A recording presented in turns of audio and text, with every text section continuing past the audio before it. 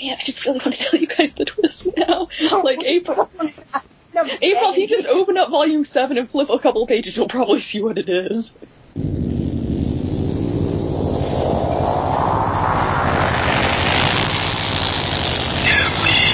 Chocolate.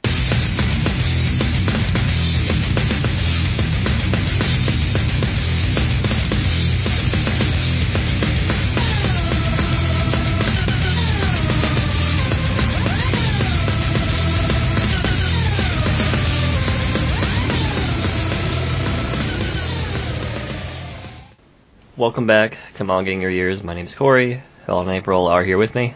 Hi. Next song you just heard was Gimme Chocolate by Baby Metal, because we have no better ideas about food songs.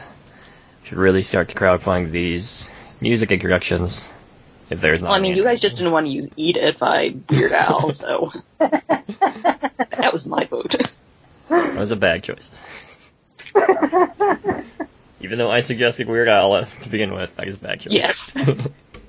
Anyway, we are here to talk about, in the first half is Kitchen Princess by Natsumi Ando and Miyuki Kobayashi.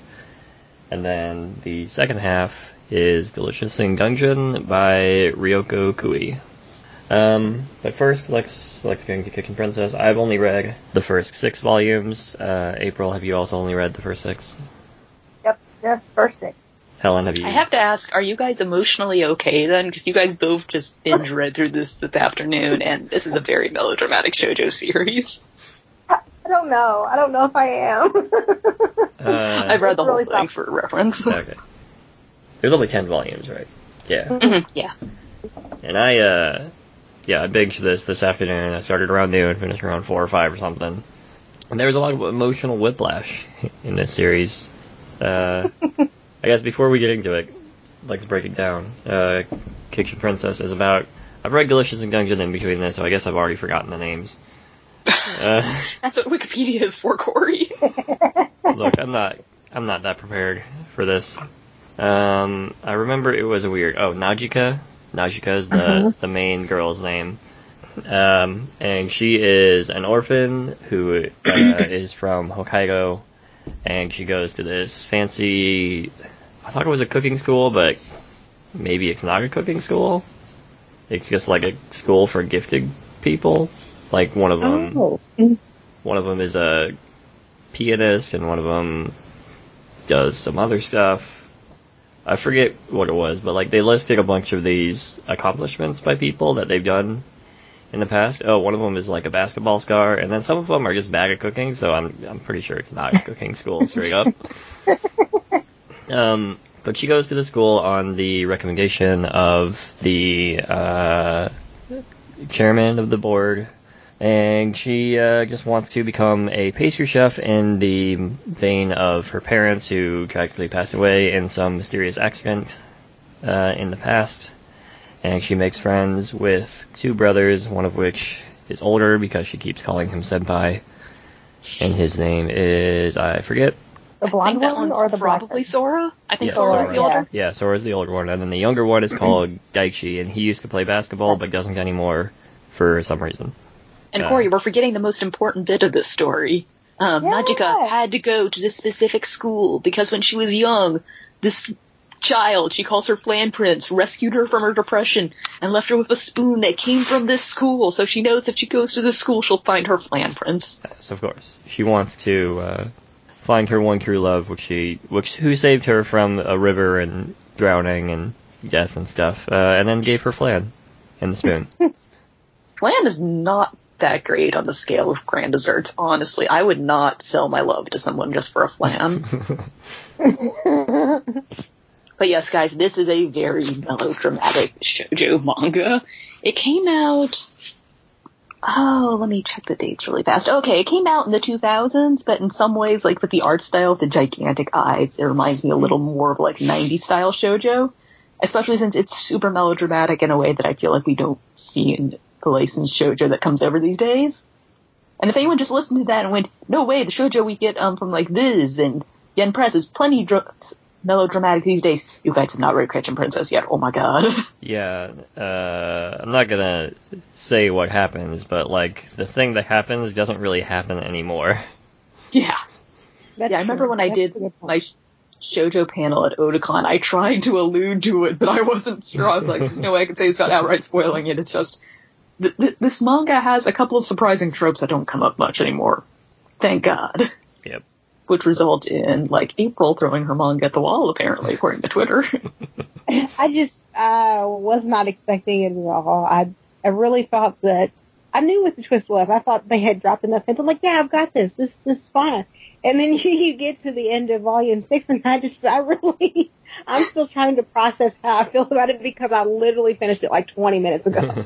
So you haven't even gotten beyond that yet. Okay, it gets better. No, I'm not even beyond that part. So I didn't initially read the series. It's been many, many years ago, I think, when that first Del Rey volume came out. In the first volume, I thought, like, it's okay, but it's like a little too kiddish. It's too frilly, too happy for me. So reading it now and getting as far as I did, it was not, like, I was not emotionally ready. So. Okay, I will just tell you guys that the twist in the second half of the series gets even better beyond what you guys have read then. Oh, gosh. I can tell you guys when we're done recording the podcast, since I don't want to tease the listeners too much, but this one is just too much of a spoiler to actually say. Oh gosh. Yeah. Oh gosh. Like, even saying the comparison, like, I want to say, is like, no, that's too much spoiler. Can't do that. Yeah. I don't want to. Like, if this was in the first volume, I would be, like, a little more alluding to it, but this is in the 5th, 6th volumes, so I don't want to really get into it. I think, like, and it's a good twist, so you don't want to ruin that one. yeah. And the story is certainly melodramatic in a lot of other ways, like, Najika's main rival, Akane, has, like, a really serious eating disorder early on in the series, at, like, volumes 2 or 3. She has a lot of things going on, just in general.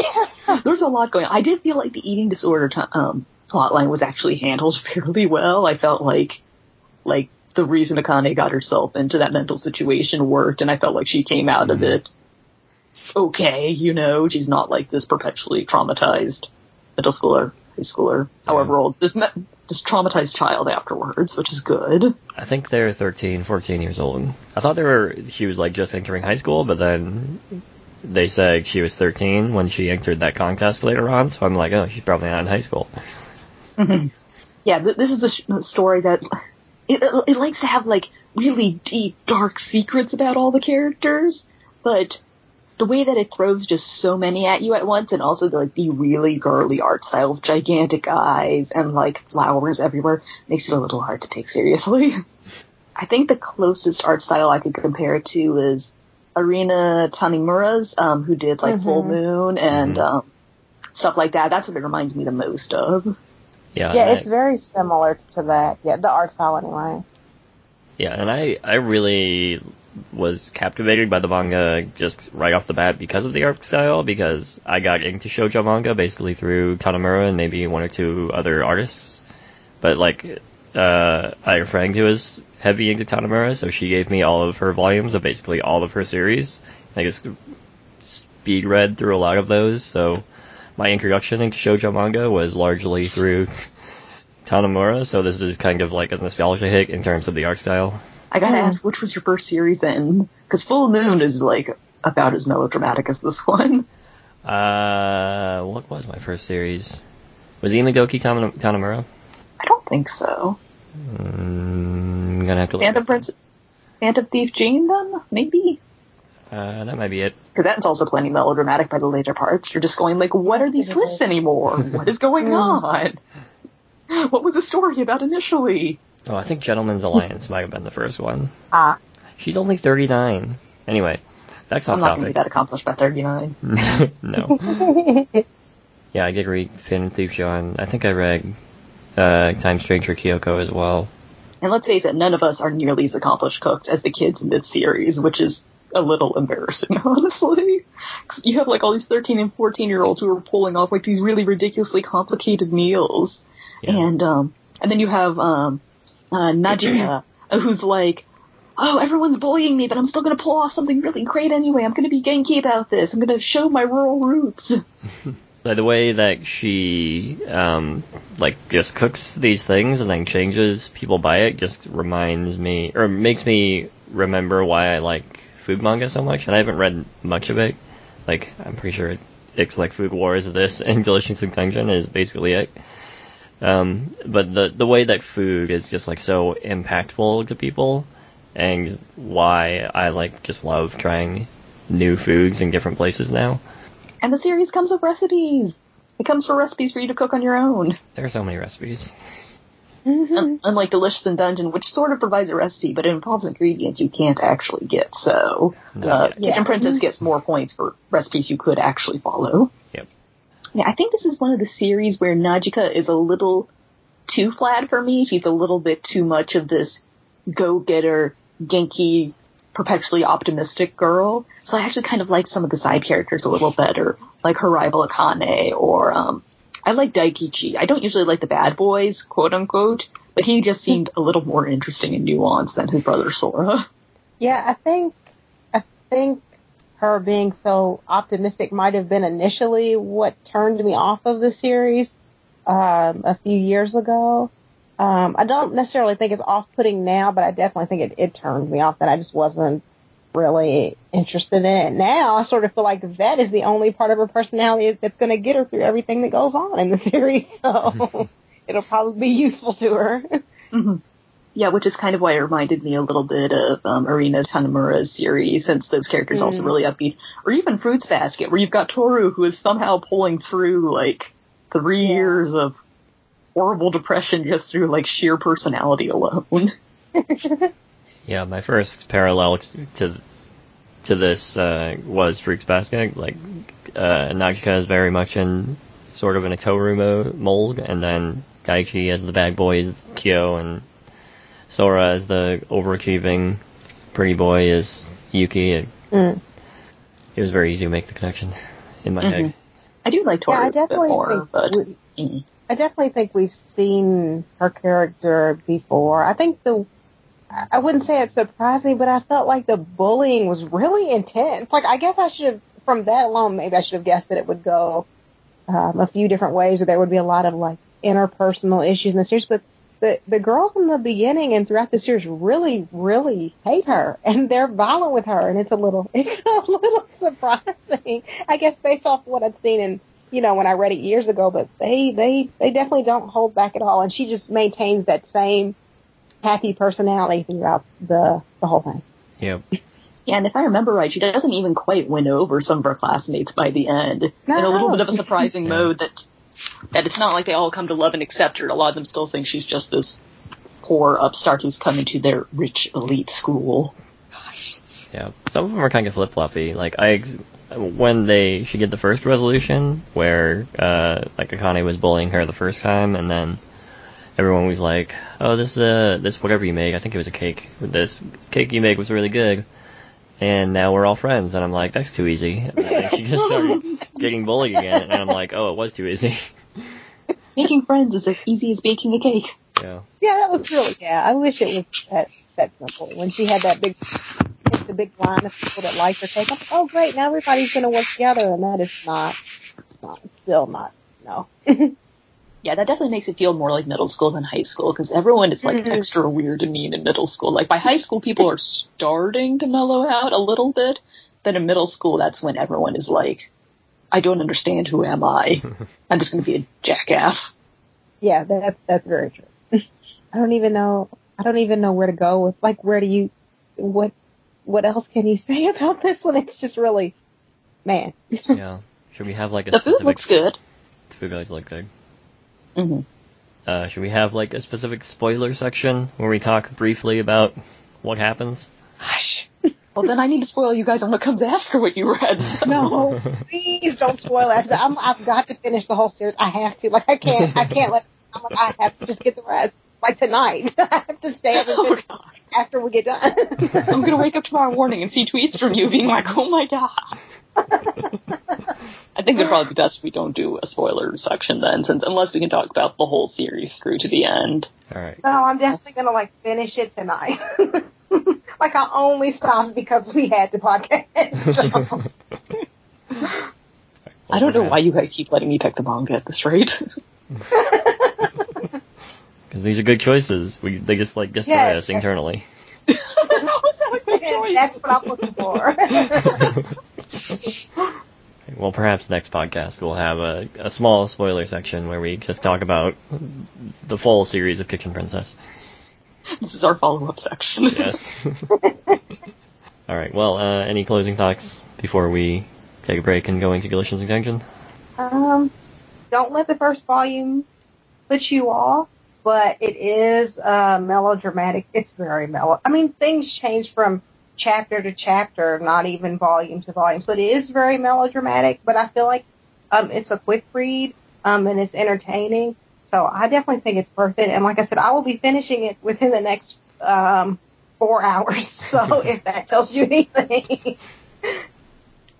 Yeah, I don't think it would be my first choice to recommend people for a shoujo series, since it is so extreme in some ways. But man, if you can handle this, you're gonna have, like, either no problems at all handling any other shoujo you read, or you're gonna think all other shoujo is boring by comparison. Oh, yeah, that's very true. Yeah, so this is perhaps Shoujo 201 rather than 101. The first volume is 101, and then it just escalates. Yeah. Yeah, but it is very good. I enjoy it a lot. Harkening back to my shoujo roots. We need to talk about more shoujo. You're right, Helen. We should talk about more shoujo. Because everyone on the internet's like, people don't talk enough about shoujo, and it's like, listen to our podcast, guys, we're talking about shoujo. Yeah. Obscure shoujo, too. Okay, I'll stop taking another podcast. I'll stop. Hot take Helen back again. I'm blaming my cold. Alright, let's take a break, and then we'll be back to talk about Deliciously in Dungeon.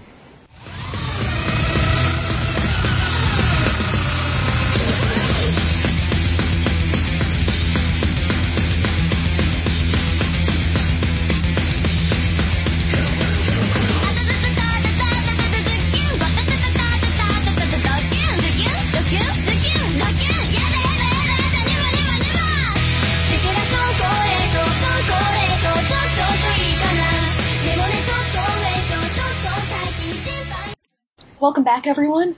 We're now going to be talking about the currently ongoing series Delicious in Dungeon, or Danjun Mishi, literally Dungeon Food, which is both written and drawn by Ryoko Kui, who I don't think has any other works in English out so far.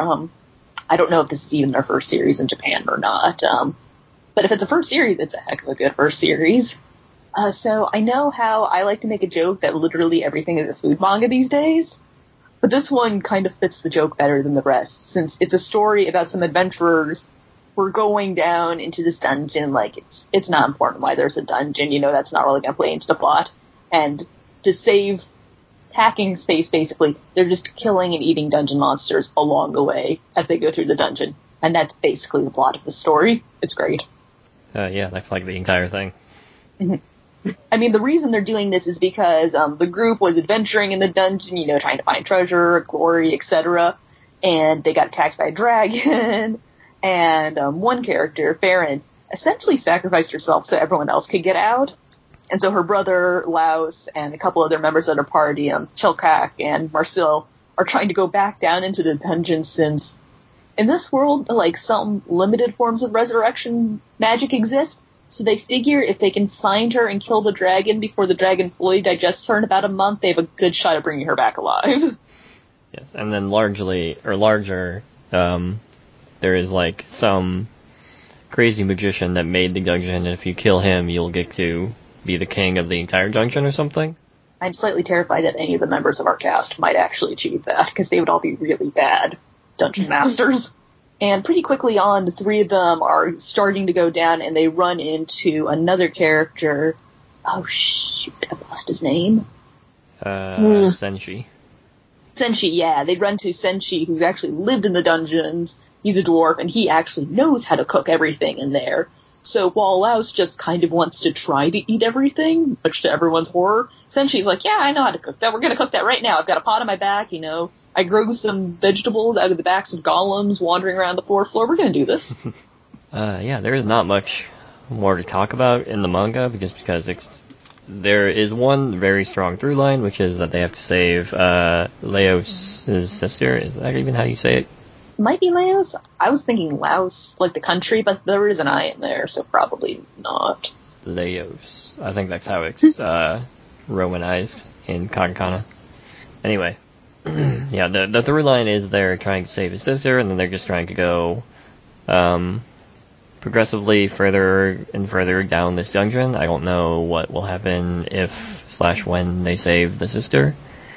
But until then, this has been a very enjoyable series of just like random dungeon adventures. Yeah, it has a lot of running gags, like a running gag that Leos just really wants to try and eat everything, and his other party members are not so keen on this idea. Like Chilkak, who's their halfling locksmith, he's okay with some of the foods, but other times he's like, no, we are not about to eat this living plate armor, are you crazy? And then their spellcaster, who's an elf named Marcille, is just like, no, absolutely no, I'm not eating this. And she has to end up eating it anyway, and usually turns out pretty good. Yeah, she doesn't want to eat any of it. She's just kind of squeaked out by all these strange creatures that just don't function the way normal creatures do, and all these strange plants, so... I mean, do you want to be eating stuff where you don't understand how it works? I think that she was my favorite out of all of the characters, but so I've only read through the first volume, and it just, I don't know, it doesn't stick with me as much as it does for you all. Like, I think it's cute and I enjoy it when I read it, but beyond that, it hasn't really stuck with me. I think some of it is just I tend not to completely jump into food manga, so maybe that's a large part of it, but it just didn't stick with me as much as it did it for you all, I guess. Yeah, I like to be the outlier here. Oh, it's fine. I like food manga, I like fantasy manga, and I do wonder if this was inspired a little bit by Log Horizon, since Log Horizon, the light novel series, which inspired manga and anime spin-offs, came first. And there's a significant plot point in Log Horizon that the characters have been transported to, like, a video game world and they can't cook anymore. So there's, like, a very significant plot point where everyone figures out how to actually cook it again because they do need to eat and it's terrible. So I wonder if Kui just looked at that and went, wait, I could make an even more involved story around this idea of having to cook in basically a fantasy world. The food itself is very inventive because they have based all of these monsters off of, like, real creatures, obviously, and then they inspect what the monster's meat or whatever else looks like, and then they say, oh, this is similar to this thing that we're already familiar with cooking, and then they can extrapolate out what would be the best way to prepare it from there. So it's pretty creative in how they get their meals. Yeah, and there's just a really weird variety of creatures to eat as well, since you've got stuff like man-eating plants, okay, you've got kelpies, you've got golems, which you don't actually eat, you just grow vegetables on them, apparently. You can eat slimes. It's like someone's having an awful lot of fun just thinking of all these creative ways to make the characters eat weird things. Like I mentioned, the plate armor, and I think there was a ghost at one point they ate. And there's definitely living jewelry as well that they eat like bugs, but I think it was a ghost. That was a weird one. I don't think they ate a ghost. There was something about the holy water and swinging it around to ward off ghosts, and they got sherbet out of it. Yeah, which I think counts as eating a ghost. I guess. I just liked, Corey, have you gotten to the third volume? Yeah, I just read the third volume. I just like that in the third volume we actually find something that Laos doesn't want to eat. He's like, no, I don't want to eat this giant squid. It tried to kill me. I don't want to eat it. Well, he's totally fine with eating, like, the man-eating plants that tried to eat him. Like, it's just the squid is where he draws the line for some reason. And then there's the mimics that, crap, the halfling, what's his name? Chilkak, yeah. There's the mimics that he doesn't want to eat because he's never had a good experience with mimics. There's literally everything that Marcel doesn't want to eat because they're all gross. And I think she's, like, very book smart. So, she doesn't want to, like, veer away from what is known unless someone else writes it in a book, and then she'd probably be able to eat all of it. Like, every time that she eats something, she just is very sad, and she's like, it's very good. Why is this very good? Yeah, and those sections are definitely played for comedy, but I don't feel like they are making Marcel just a walking joke. I feel like she does have a lot of good points to her as well. Right. And that and they do balance it with her being both kind of the butt of the jokes, being like, oh, this is good after, and also being the point of view character, being like, okay, we are not eating this weird one now. No, we are not we're not eating the living paintings. Like, let's get out of there. It's not going to work. No demi-humans. Yeah. Yeah, I think it's good that they split that line, especially since we've seen, like, ogres are intelligent and have societies, and obviously we have more than just humans in this cast. Yep. Oh, I did like that Chilpack is like 29 or something, and Senshi, a dwarf, and Marcel and Elf are like, oh, you're just a baby. He's like 29 or 32, and they're like, you're so young. Yeah, crap. Marcel, she has a couple moments where she, is dejected, like she isn't really doing much, like she kind of realizes that she might be the butt of the joke in the group. But, there's, Laos, whatever. He comforts her and says, well, we just want you to save your energy, because if you use all of your energy on these low-level things that we can just deal with our swords, then you're not going to have anything for the later floors where we actually need you, because we can't deal with things alone.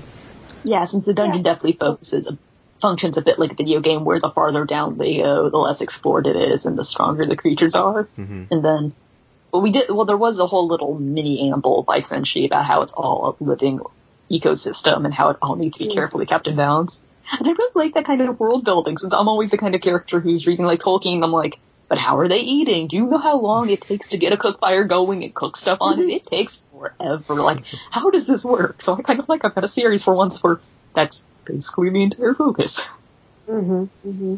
In April, I think I agree with you in that this manga didn't like really, really capture me until about the third volume, when some other stuff went down that like really added a lot of depth to the characters. Like, one of them eats a parasite and then gets a parasite in them because they just, like a smaller parasite in them because they just ate a uncooked parasite, and then that allows the series to walk away from the dungeon for a minute and go into a flashback and really add depth to